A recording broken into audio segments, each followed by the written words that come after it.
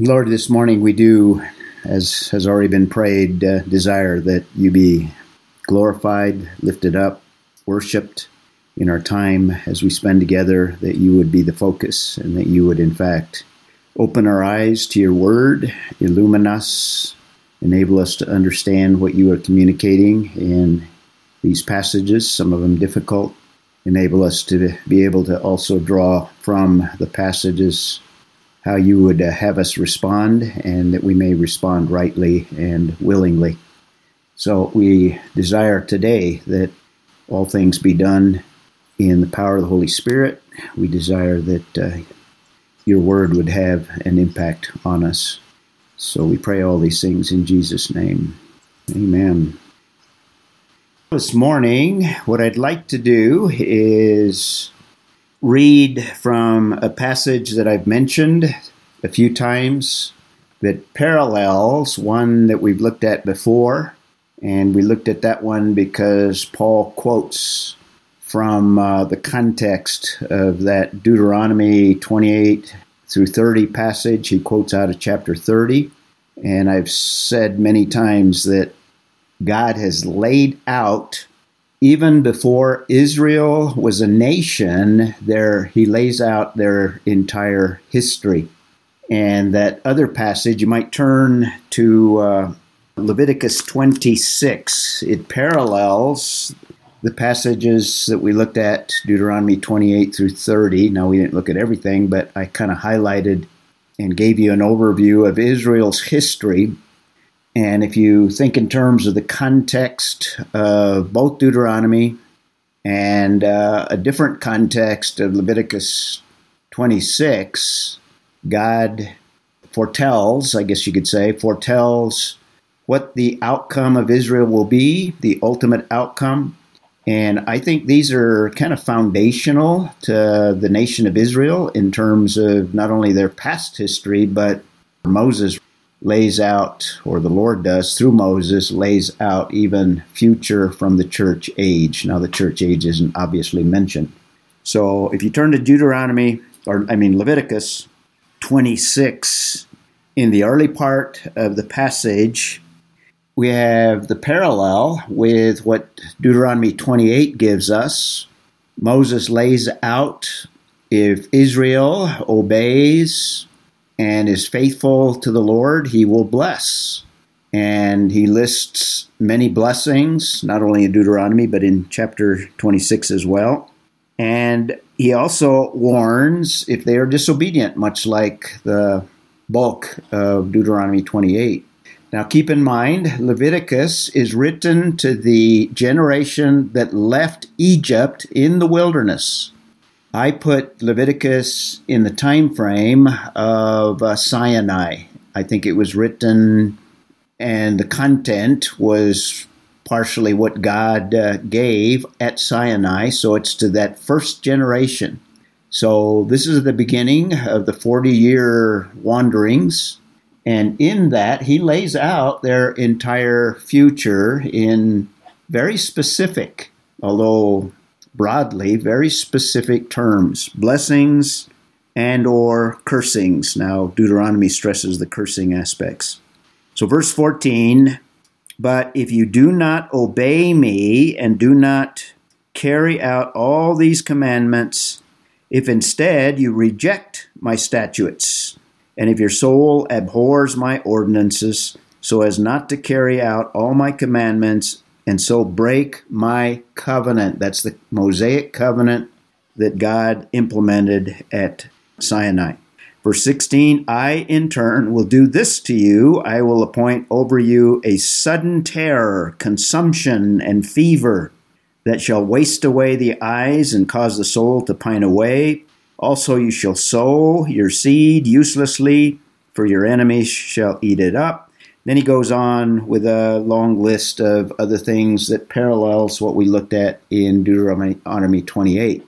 Now keep in mind, Deuteronomy is written to the next generation, the second generation at the end of the wilderness. Also, before Israel is a nation, Moses lays out kind of this outline of history.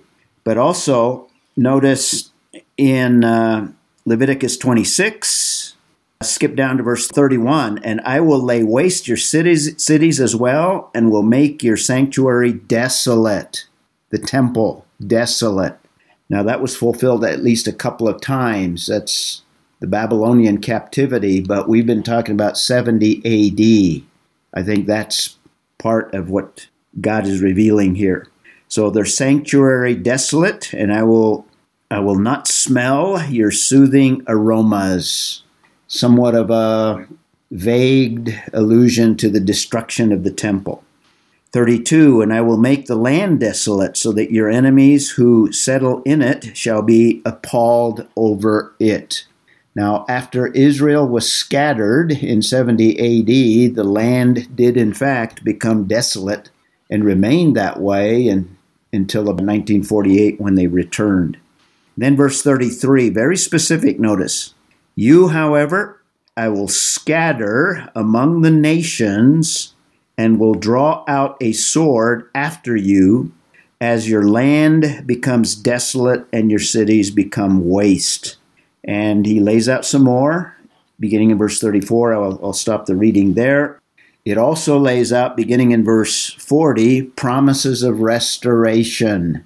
That's Romans chapter 11. So that goes beyond even the past, and before that, God lays out basically what they've experienced in their history, and I think included in that would be the 70 AD occasion that we've been talking about in Romans chapter 10.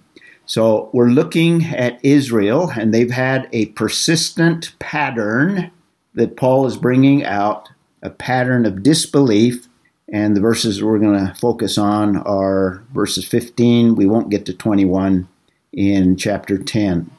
So obviously, we're talking about Romans, and in Romans, there was a Jewish contingent in the city of Rome. Some of them had believed, and the book of Romans is addressed to the believers and also the Gentiles, but the focus of Romans 9 through 11 is the Jewish portion of the many churches there. And we've talked about God vindicating his righteousness in terms of Israel, giving their past sovereign election, Israel chosen.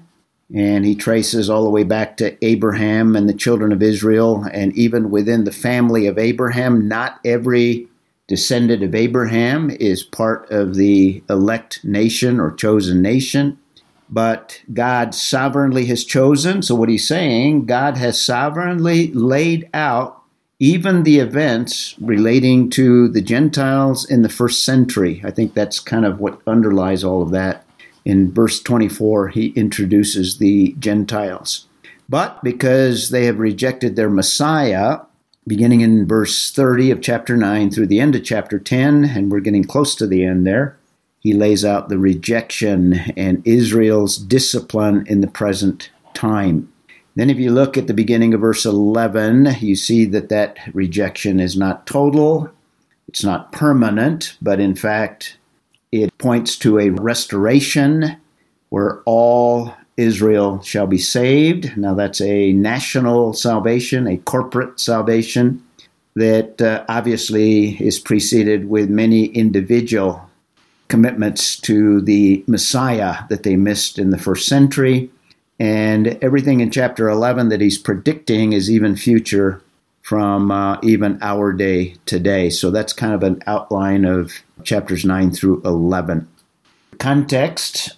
The reason he has to introduce these things is because Israel, as God's chosen people, Paul is introducing a new message based on Jesus Christ, the one that was crucified.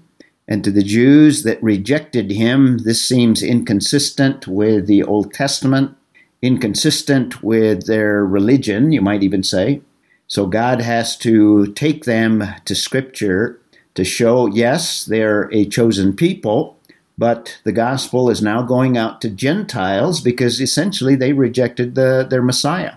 And not only that, but this was predicted way back, even all the way back in Deuteronomy itself. So he has to explain why God is moving in a broader sense to bring people to himself and setting Israel aside. And chapter 10 essentially gives two major reasons. Even though righteousness has been available throughout the history of Israel, and particularly it's available in the first century. In outline form, we've been looking obviously at the vindication of God's righteousness, 9 through 11. We spent some time in chapter 9 through verse 29, where the look is in the past, God's sovereign election of Israel. And if God is sovereign in choosing Israel, he is also sovereign in terms of any selection, even the despised Gentiles. So that's why he reviews their sovereign election to lay the foundation for a choosing of a different group of people that actually was despised.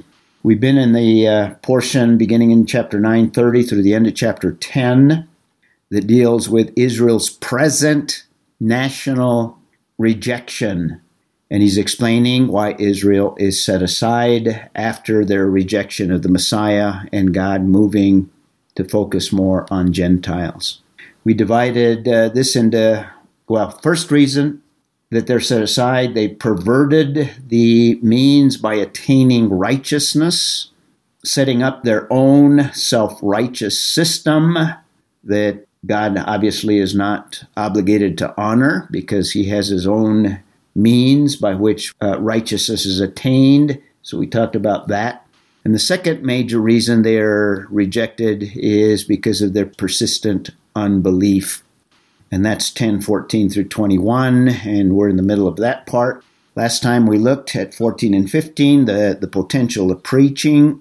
And the reason for that is to show that this righteousness, this relationship with God is available, and that Israel has heard the message. It has been thoroughly preached. And I think underlying this, Paul is alluding, not specifically laying it out, but alluding to what has happened in the first century that is recorded in the book of Acts.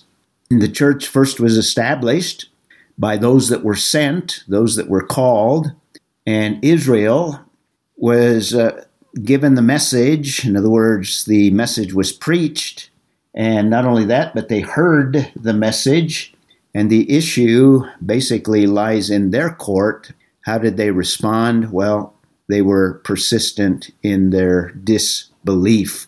The preaching was there, the message was there, but they did not believe it, and therefore they did not call on the name of the Lord. So that's verses 14 and 15. So we had the questions on preaching, kind of outlining the means by which God brings people into a saving relationship. This is the human perspective. Remember, throughout chapter 10, the emphasis is human responsibility.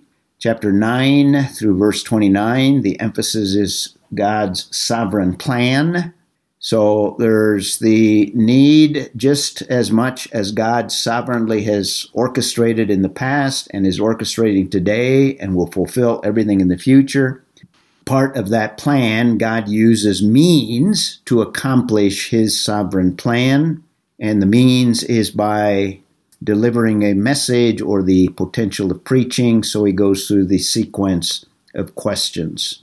And then we have the biblical preacher, that's essentially where we left off last time. I alluded to verse 16, but the last part of verse 15 tells us that the message was delivered, and this, in some ways, was at least alluded to in the Old Testament, or you might even say predicted. How will they preach unless they are sent? And the apostles are called and sent with a message. That's what the word apostle means. And in somewhat of a fulfillment, you might say, or at least in like manner, just as it is written, how beautiful are the feet of those who bring good news of good things. Last time I mentioned that feet are not that attractive. And if you look up the record of the Apostle Paul, these obviously are not his, but They probably looked something like this without the tattoo. Paul would not have had one because of the prohibition in the law, but blistered, beat up, walking thousands of miles, as was the custom in that day. So a messenger that had come, and I'll give you the background of that in a moment. The messenger obviously would have beat up feet, dirty feet.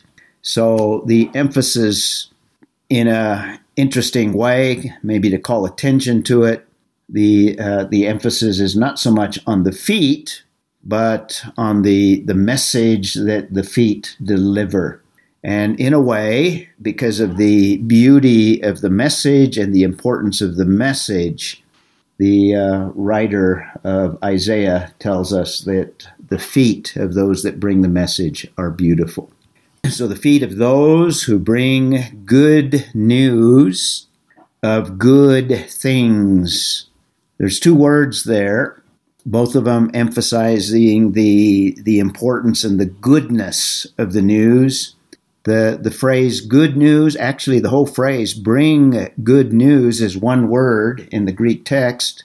The idea of bringing the gospel or preaching the gospel or delivering the gospel, that's captured in the phrase good news. So the gospel, the essence of it, it's good news. And we know it's good news because it's the means by which God brings a lost people or a lost individual into a relationship, delivering him from the bad news, which is eternal separation from God. So it's good news of good things. That's kind of the focus there. Now, where does this come out of, and what is the significance of it? I think what Isaiah is doing, and this is the passage that Paul is quoting out of, the passage that we have starts, you might say, in Isaiah. You might turn to Isaiah 52. In this passage, and I mentioned last time, remember the broader context of Isaiah.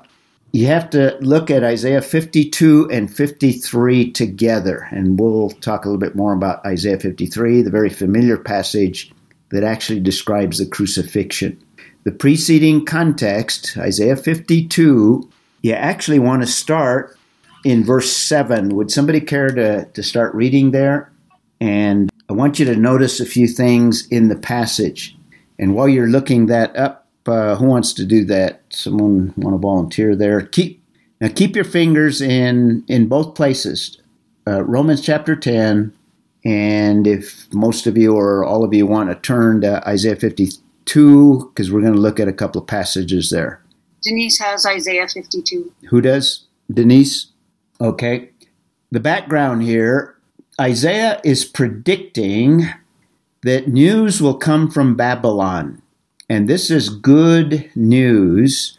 And the news that'll come, remember, Isaiah is writing before the captivity, and he's predicting things leading up to the destruction of the nation of Israel. If Israel does not repent of its idolatry, if it does not return to the Lord, then he lays out what's going to happen to them.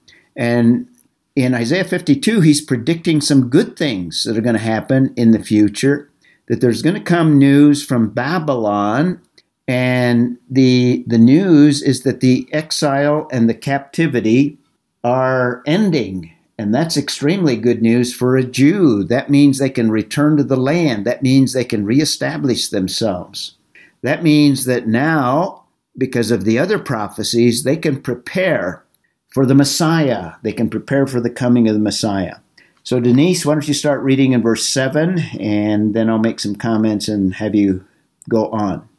How lovely on the mountains are the feet of him who brings good news, who announces peace and brings good news of happiness, who announces salvation and says to Zion, your God reigns.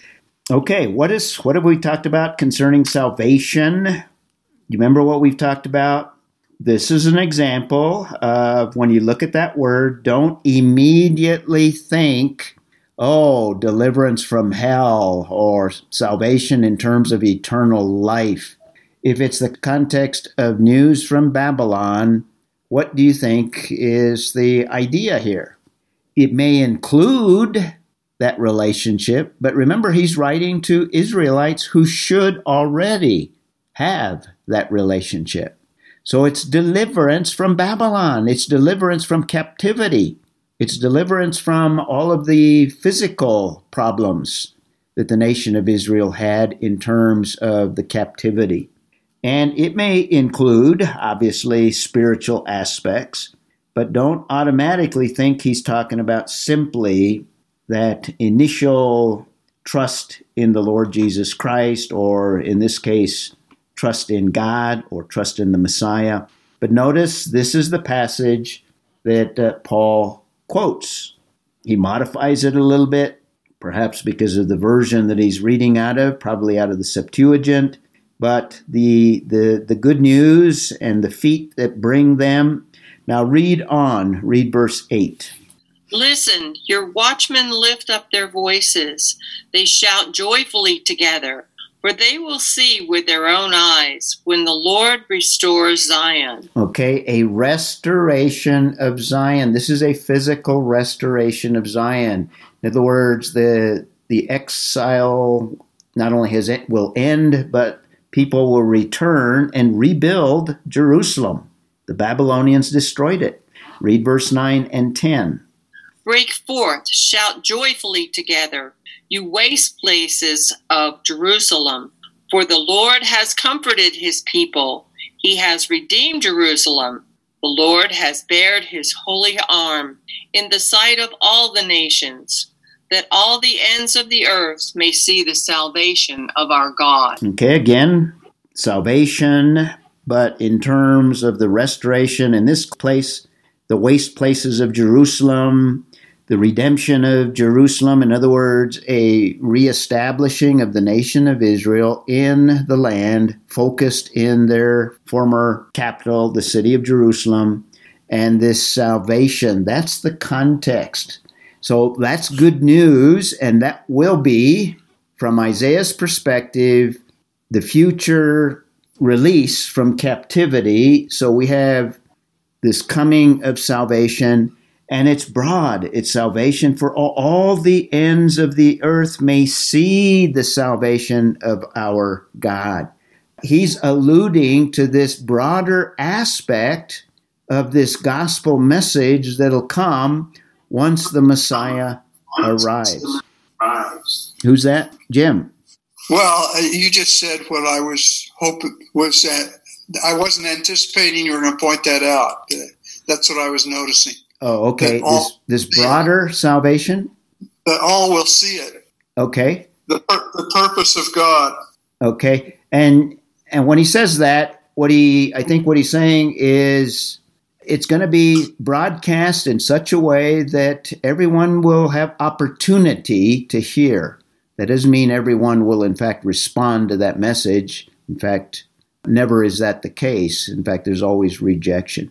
But this is the context of the bringing of the good news, preparing for Messiah, preparing for this salvation that the Messiah is going to bring, and it's going to be extended to all. This is amazing news. This is incredible news. Fantastic, awesome, unbelievable. And in fact, Israel is in fact not going to believe it. So verse 16, that's 15, that springs into verse 16, this very optimistic. Go ahead. Let me ask you a question real quick before you go on to 16. Did I understand you to say now these are saved people? Is that right? In terms of well, eternal? I think they're treated as redeemed people. That doesn't mean that every single Jew throughout their history, many of them are not. But it's addressed to them as a corporately saved people that have rebelled against their God and have gone into idolatry, very unfaithful. I don't know if that clarifies what you asked. I'm not saying that every single individual in Israel had eternal life. I would say the bulk of them did not. But there were probably a small, in fact, we're going to talk about a remnant and the meaning of a remnant in chapter 11. We touched on it. actually, that's what brings that to mind. And I don't want to get ahead of you on this, but that he talks about those who are cut off from the vine can be rejoined. Rejoined. And you think of anyone that's actually attached to the vine in the first place as being a redeemed person. And so I'll be interested to see, what you have to say about that. I've been wondering about that. Yeah. I think when you think of Israel, you think of them corporately and the viewpoint that God views them. They're still the people of God, but we kind of mix up this idea of salvation and all the connotations of that initial trust, and we superimpose it on some of these passages like the ones that we just looked at in Isaiah, and we kind of get everything fuzzy and it's not very clear. God views Israel as his people that are under discipline. It'd be like the father. He doesn't abandon the son.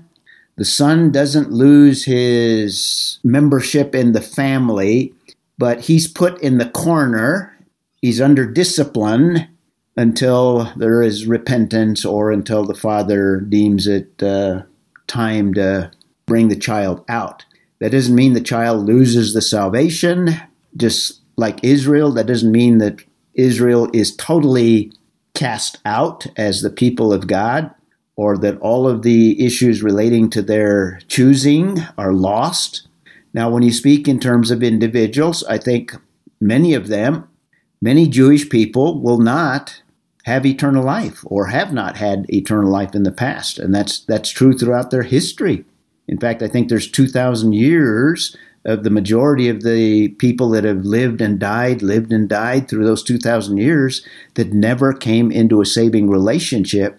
But corporately, God viewed them in terms of this body or this group, and that's the point of the early part of chapter 9 that we looked at. Not all that are of Abraham are true Israelites. And that's true in terms of today. That's true in terms of the future as well.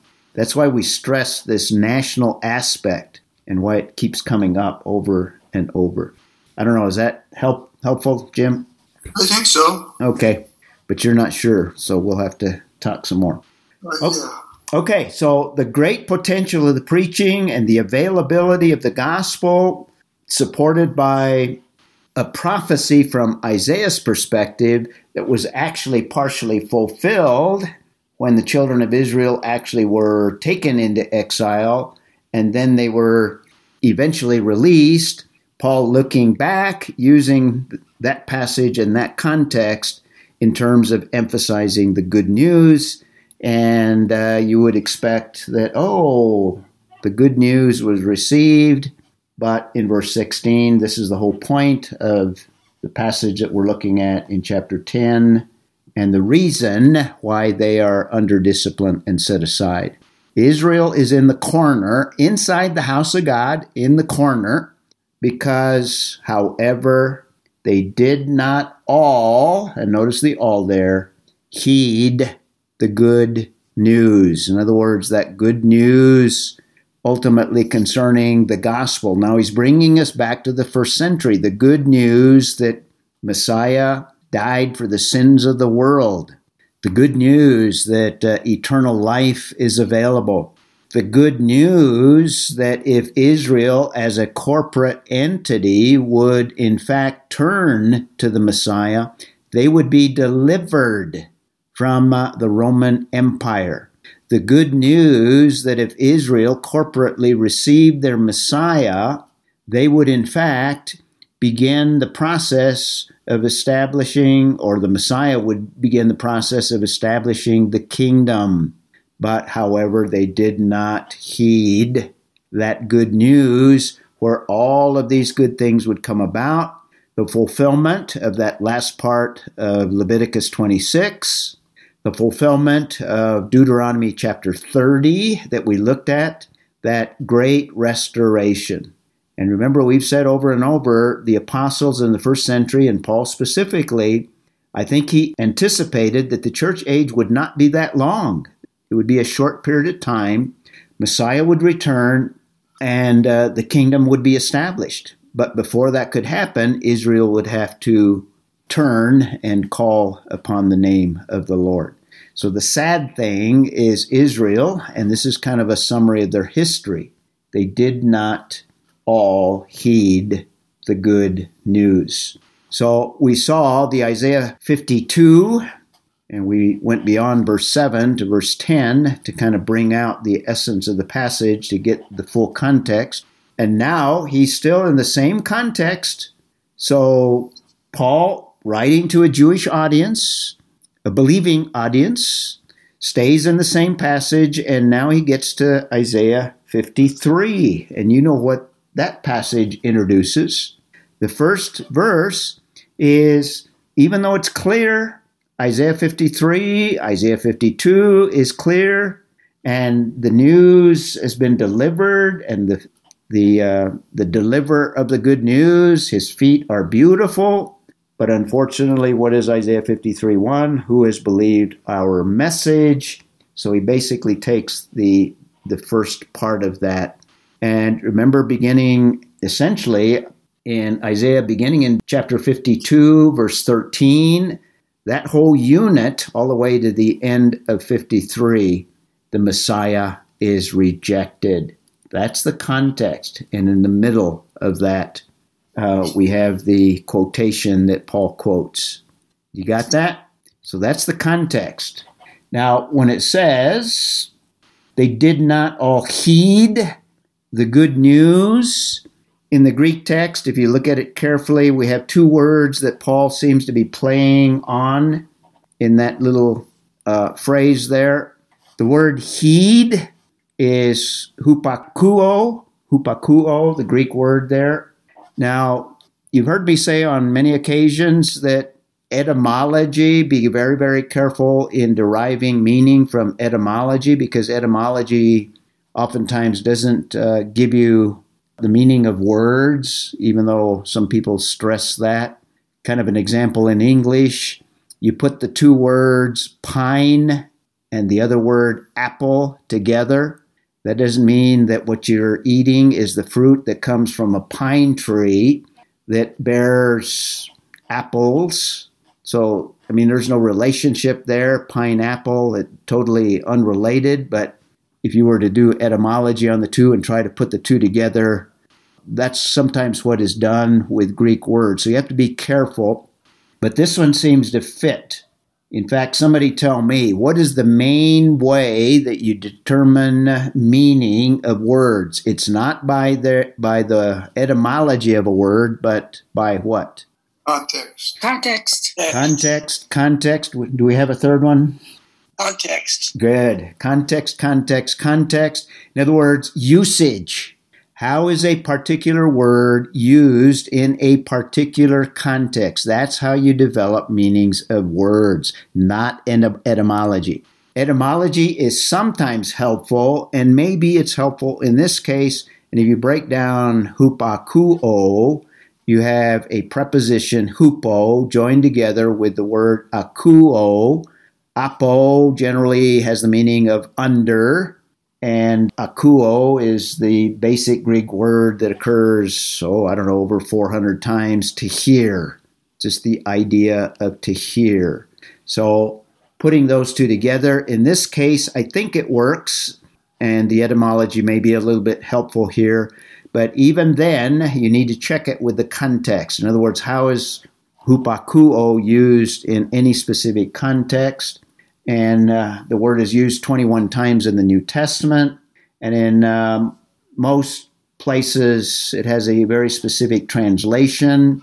But using the etymology, it has the idea of to hear under, if you put the two together, hearing under, or to hear submissively. It's like being under a slave master that is giving orders, and you carry those orders out. That would be something of the imagery of the word. And the word is translated obey in 20, at least in the New American Standard, in 20 of the usages in the New American Standard, simply obey. So it has this idea of submissively obeying, or obeying in terms of hearing instructions and carrying the instructions out. The word heed, this is the only place in the New American Standard where the word hupakuo is translated as heed here in the Romans passage. So keep in mind the idea is obeying. And the idea of obeying is this idea of submissively responding, submissively believing. And in this context, it's used as a synonym for believing the good news. And in a sense, we obey it. Now, there's a few New Testament passages, we won't take the time to look them up, where it talks about obeying the gospel, where the same word is used, to obey the gospel. Now, it's not like a work, but it's obedience in the sense of responding with heartfelt belief, heartfelt response. So that's the first word that Paul is going to play on. Who has believed, and here's the context. In other words, you obey by believing. Who has believed our report? So the idea of believing, Israel did not believe, did not heed, did not obey the gospel. And the word report is essentially the idea of the message or the message or the content of the good news. And that's where we have kind of a play on words, the word that's translated report. You see the similarity between akuo and akoe. We have a verb form and a noun form. So we have kind of a related idea here, the faculty or act of hearing, akoe, that occurs 24 times in the New Testament, or it can specifically refer to the message that is heard. So the act or the faculty of hearing, particularly a message. And then hupakuo, see the play on words there? Israel did not believe that message, that gospel message, or New American Standard translates it, did not believe that report. So we have a little bit of a play on words, which is pretty common in Paul, where he will take words that are related and similarly sounding, how do you say it? And he puts them together in the same context to add to the effect of what he's trying to communicate here. So Isaiah says, the Lord who has believed our report, comes out of Isaiah 53 in the context of the broader gospel message that includes the death of the Messiah. And then verse 17 is something of a commentary, you might say, or an interpretation of what he's already said. And this would go back all the way to verse 14. And this is a very common verse. You've probably heard it. You probably memorized it. You've probably used it in evangelism. But remember, keep in mind the context. And the context is in terms of Israel. And Israel heard the message. They rejected it, but he's expounding here. Faith comes from hearing. Did they hear? Did Israel hear? Yep, they had the message in the first century. In fact, the early church was entirely Jewish, so many people responded. But in terms of corporately as a nation, the bulk of the Jewish people rejected that message. Faith comes from hearing, and then we have the second part, hearing by the word of Christ. And I think there's a principle that we can draw here by way of application. How does faith come? Does faith come by some mystical experience? Does faith come by meditating? Does faith come by simply contemplating, evaluating, thinking? No, he says faith comes from hearing. That's why it's so important to deliver the message.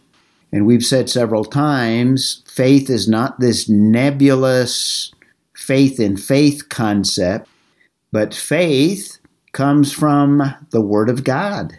Faith comes as a result of understanding, as a result of knowing, as a result of a message. That's where you come to faith. I've got a quote from, I think, Barnhouse that I was going to put on a slide, and I didn't. If I can find it here. Yeah, Donald Gray Barnhouse says the following: I prayed for faith and thought someday faith would come down and strike me like lightning. Now that's how some people think in terms of faith. Then he goes on, but faith did not come.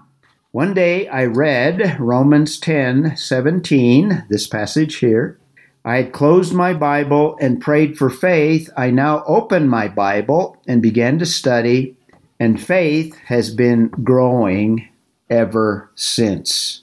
So faith doesn't come through prayer. Faith doesn't come through some intuition or some insight, or faith doesn't come from some contemplation or meditation.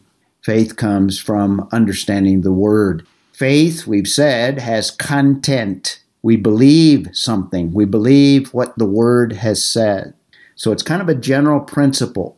So if you want to develop faith, you want to develop your understanding of the message. And as you read and you study the Word, faith is a byproduct. Faith grows. So faith comes from hearing, and hearing by the Word of God. Got it? So beginning verse 18, now Paul is going to prove that Israel has disbelieved, and not only in the first century, but he's going to take passages, primarily quotes out of the Old Testament, several of them, strings several of them together. And the purpose of this is to prove the disbelief of Israel. And they should not be surprised of what's going on in the first century, because God has predicted Israel's unbelief way back. And not only Israel's unbelief, but God has also predicted that he would in fact bring the Gentiles in to a relationship with himself. That's the thrust of verses 18 to the end of the chapter. So he begins in verse 18. Let's take a look at verse 18. But I say, surely they have not heard, have they? So he asks a question, kind of going back. In other words, maybe they didn't hear. Maybe there were some that were isolated and didn't hear the good news of the one that brought it. Maybe they didn't hear about the coming of the Messiah. Maybe they missed out in some way. And that gives them some excuse, but he rejects that. And in fact, the way he phrases it in such a way that the answer is, yes, they have heard. Surely have they never heard, have they? Well, no, the answer is yes, they have heard. And now he's going to begin this string of quotations. Indeed, or in fact, or emphatically, yes, they have heard. The message has been delivered. The problem is not with the message. The problem is not with the preacher. The problem is not with the sending of the preacher. Notice he's kind of gathering together the context, verses 14 and 15. But in fact, they heard the message. The message penetrated. It was a broad message, and what he's going to do is introduce a passage that speaks of how broad this message went out, not only in the Old Testament, but almost on a broad basis. But the interesting thing is the passage that he selects. Anyone know where this passage comes from? And who can articulate? Psalm 19. Psalm 19. And what is the problem? That was Jeff? Yes, that was Jeff. Very good. Can you add to it? And what's the problem of quoting this psalm here? Because it's not the Masoretic version that we have in our Bibles. It's the Septuagint version. Well, that's not the real problem. That may be related, but there's a real problem. What does Psalm 19 say, particularly at the beginning? Remember, this is verse 4. And when it talks about their voice, part of the answer to my question here, what is Are you referring to the fact that this is general revelation? Yes. Paul uses when he says their voice, he's referring to verses 1 and 2 and actually 3. Remember what those verses say? The heavens declare the glory of God. The firmament speaks of God, etc. And he expands that in verses 2 and 3. That's general revelation. The problem, general revelation is not adequate to bring salvation. Well, you can also link this to Romans 1, beginning in verse 18 for the first couple verses. Yes. And what he says is general revelation, and if you remember 4 years ago or however many, we were in chapter 1, that Romans 1 passage that Jeff is talking about is all have heard. In other words, there is no one on the face of the earth that has not received a revelation from God, because God has revealed himself through general revelation. But the point is, everyone is accountable. There's none without excuse. But we also made the point that general revelation is not adequate for salvation. You need special revelation and the gospel message. And what Paul is doing is condemning the whole world in the Romans 1 passage. And I think what Paul is doing here by quoting this is emphasizing this universal aspect of the gospel. He's not saying that general revelation saves, but what he's saying is just like general revelation makes all men accountable such that there's none without excuse, so also in the first century, this is the context. The good news that has gone out, that has actually been heard, it's been delivered clearly and accurately. I think he's using, by way of analogy, and the first hint we have here, notice he doesn't quote it. He's not saying this is a fulfillment of Psalm 19:4, but I think he's kind of hinting that this is like Psalm 19:4, in that general revelation has gone out to every human being. So also in the first century, the gospel message has gone out into all the earth. And by the time of the book of Romans, Paul has already gone to most of the known world himself. And some of the others, there's some traditions that some have already gone as far as the ends of the earth in Spain.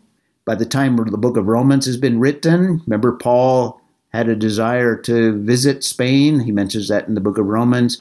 So the gospel has already gone out into you might say, the whole earth in terms of the inhabited and known world, and their words to the ends of the world. Oh, I was going to show the next slide here.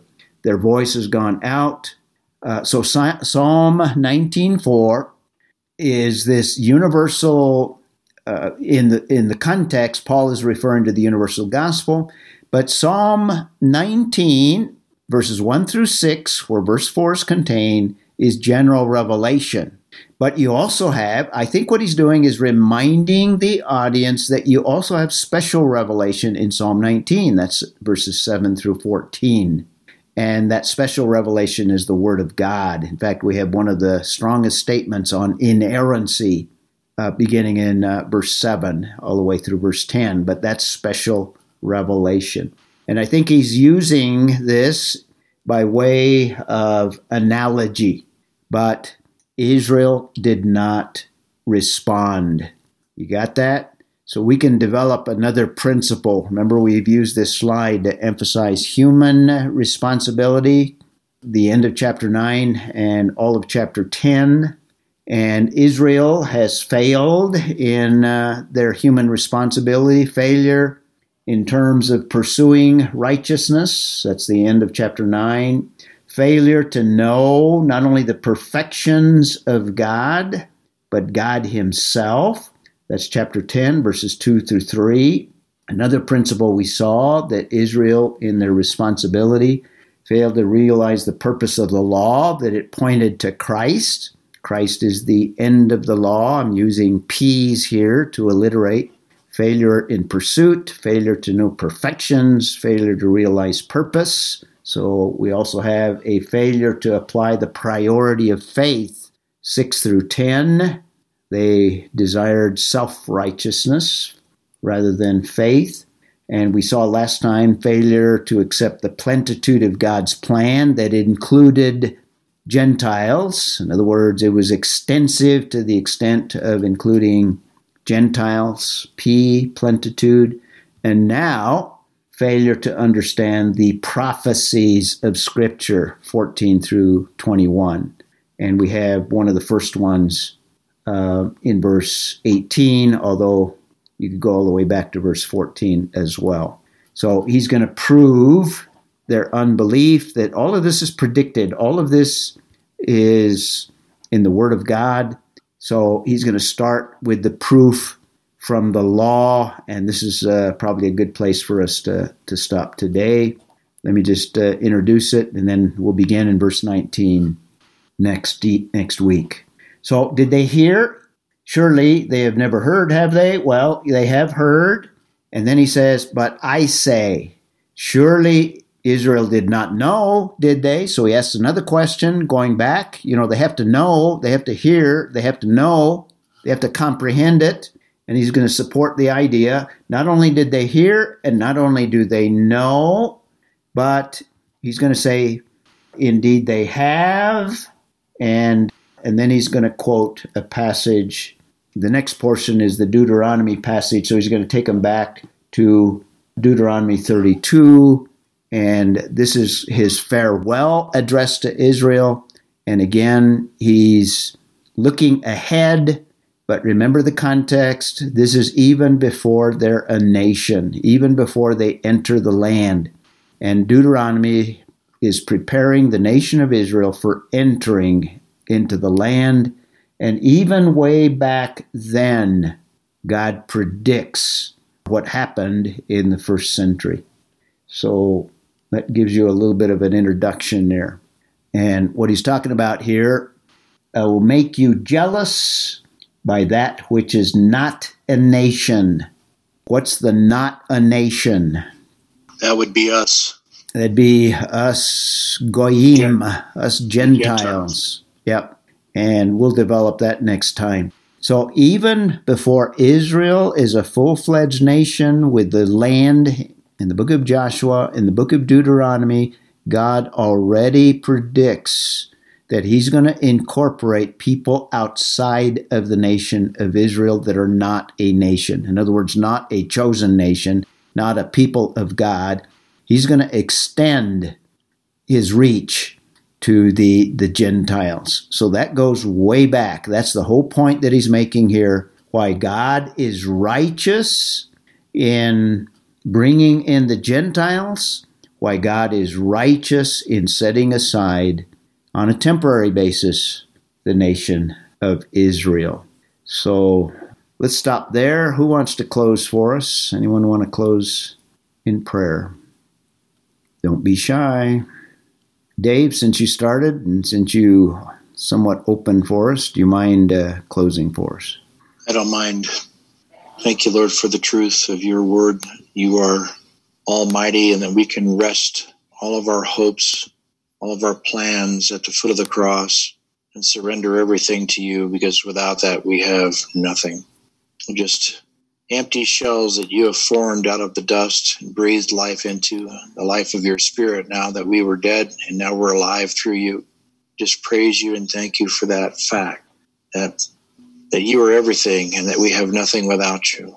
So we just commit all of our efforts to the cross, at the foot of the cross, and lay all of our dealings down and say, thy will be done, Lord, not mine. I just pray these things in Jesus' name. Amen. This closing thought and closing application actually relates to that verse 19 passage. In other words, God is going to use Gentiles to bring jealousy to his people. They're going to see God working in the Gentiles, and that should awaken them. And that should bring home to us. We can reach Jewish people, or I say you can, but we can, by living a visible Christian life such that the unbelieving Jew Jewish people see a difference, see something.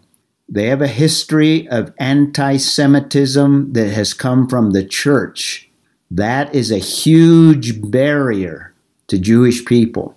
To hear a message from a Gentile, and particularly a Christian, can be offensive. So if they see a visible, active God working in the Christian life, then they might ask questions and we can give a verbal witness next. Any comments before we shut this thing down? Clear? Ray, it's Denise. Go ahead. I believe the worst form of anti-Semitism is to withhold the Messiah that died for them. Spiritually, that is true. I think that's a good comment. Very good. So it should encourage us to be praying for any Jewish people you may know. And I know a few Jewish people. I try to take advantage of every opportunity to live the life before them, hoping someday I may be able to verbally share the gospel. David's going to introduce himself and tell us a little bit about himself. David Willems. That's Go me. ahead, Dave. Well, I don't know what all y'all want to know, but I can tell you that I'm an import from California. My family immigrated from Russia and Germany, came over as a group of Mennonites. I'm familiar with the Mennonites. Settled in Kansas and eventually became farmers in the California Valley, Central Valley. So I was raised in the Mennonite church from a very young age in a community of Mennonite believers, good Bereans, if you can imagine that. I think my first recollection of walking down the aisle and accepting Jesus as I was about 9, I was at a Billy Graham crusade, I believe, in Central California when that happened. And didn't really understand it at the time, what I was doing, except I knew that I was being called to understand about the personal relationship with Jesus as my Savior and the Holy Spirit as my leader and guide, basically. And that didn't come until mid-teens or so. And I joined teen missions and went on a mission trip to Ireland and Scotland. We built walls for churches, which I did again later in life. And I just recently, in the last 10 years, went to Kiev, however you want to pronounce it, and did the same thing for a couple of weeks with a small group of people for churches there. They were having a church service in a tent and had been meeting in a tent for 5 years, which, as you can imagine, is quite the problem, especially with the amount of rain that they get over there. It's amazing. I was living in California, and 2008 hit, really destroyed everything that was going on in my life as far as losing a house, and a marriage, a long-term marriage, was just dissolved through that time. And was single and living in Colorado Springs and started dating online. And I met this beautiful, beautiful woman from Albuquerque, and who had also just happened to be on that same site at that same time. It's the only time I'd ever been on done anything like that.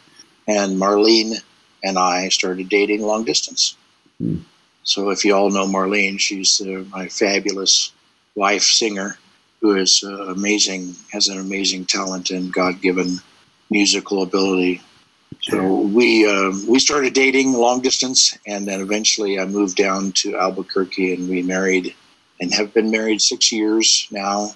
And we were at Grace and started a Grace class at Grace together, and moved on to Hoffmantown after a certain time, and have been actively seeking God's will and His face in this time together. And that's about all I have to share. I hope that didn't take anybody by surprise. If you have any other questions, just ask. You went to Israel with us 2 times. Yes, I did. Twice. Thanks, Ray. Thanks for that reminder. I don't want to forget that's important. Among my many other mission trips, although that was more sightseeing. Great. Any questions? I do have a question for David. David? Yes, ma'am. What can we pray for you about? Well, we've both been deemed essential workers, so I think the big thing for us is that we've both been extremely busy. They give me as many hours as I can handle, and then more. So I think I pulled 50 hours last week just because they need drivers and delivery people and people who want to work rather than, sit home on that $600 a week unemployment thing. And I'd rather work. So I get a lot of hours. So if you want to pray for anything, pray for strength. Thank you. Good. Very good. Any final goodbyes before we depart? See you later. Goodbye. Bye. Goodbye. Thank you. Goodbye. Thank you. Thanks, Ray. Bye. Bye. Bye. Bye. See you all. See you all. Have a good week. God bless you, Ray. Thank you.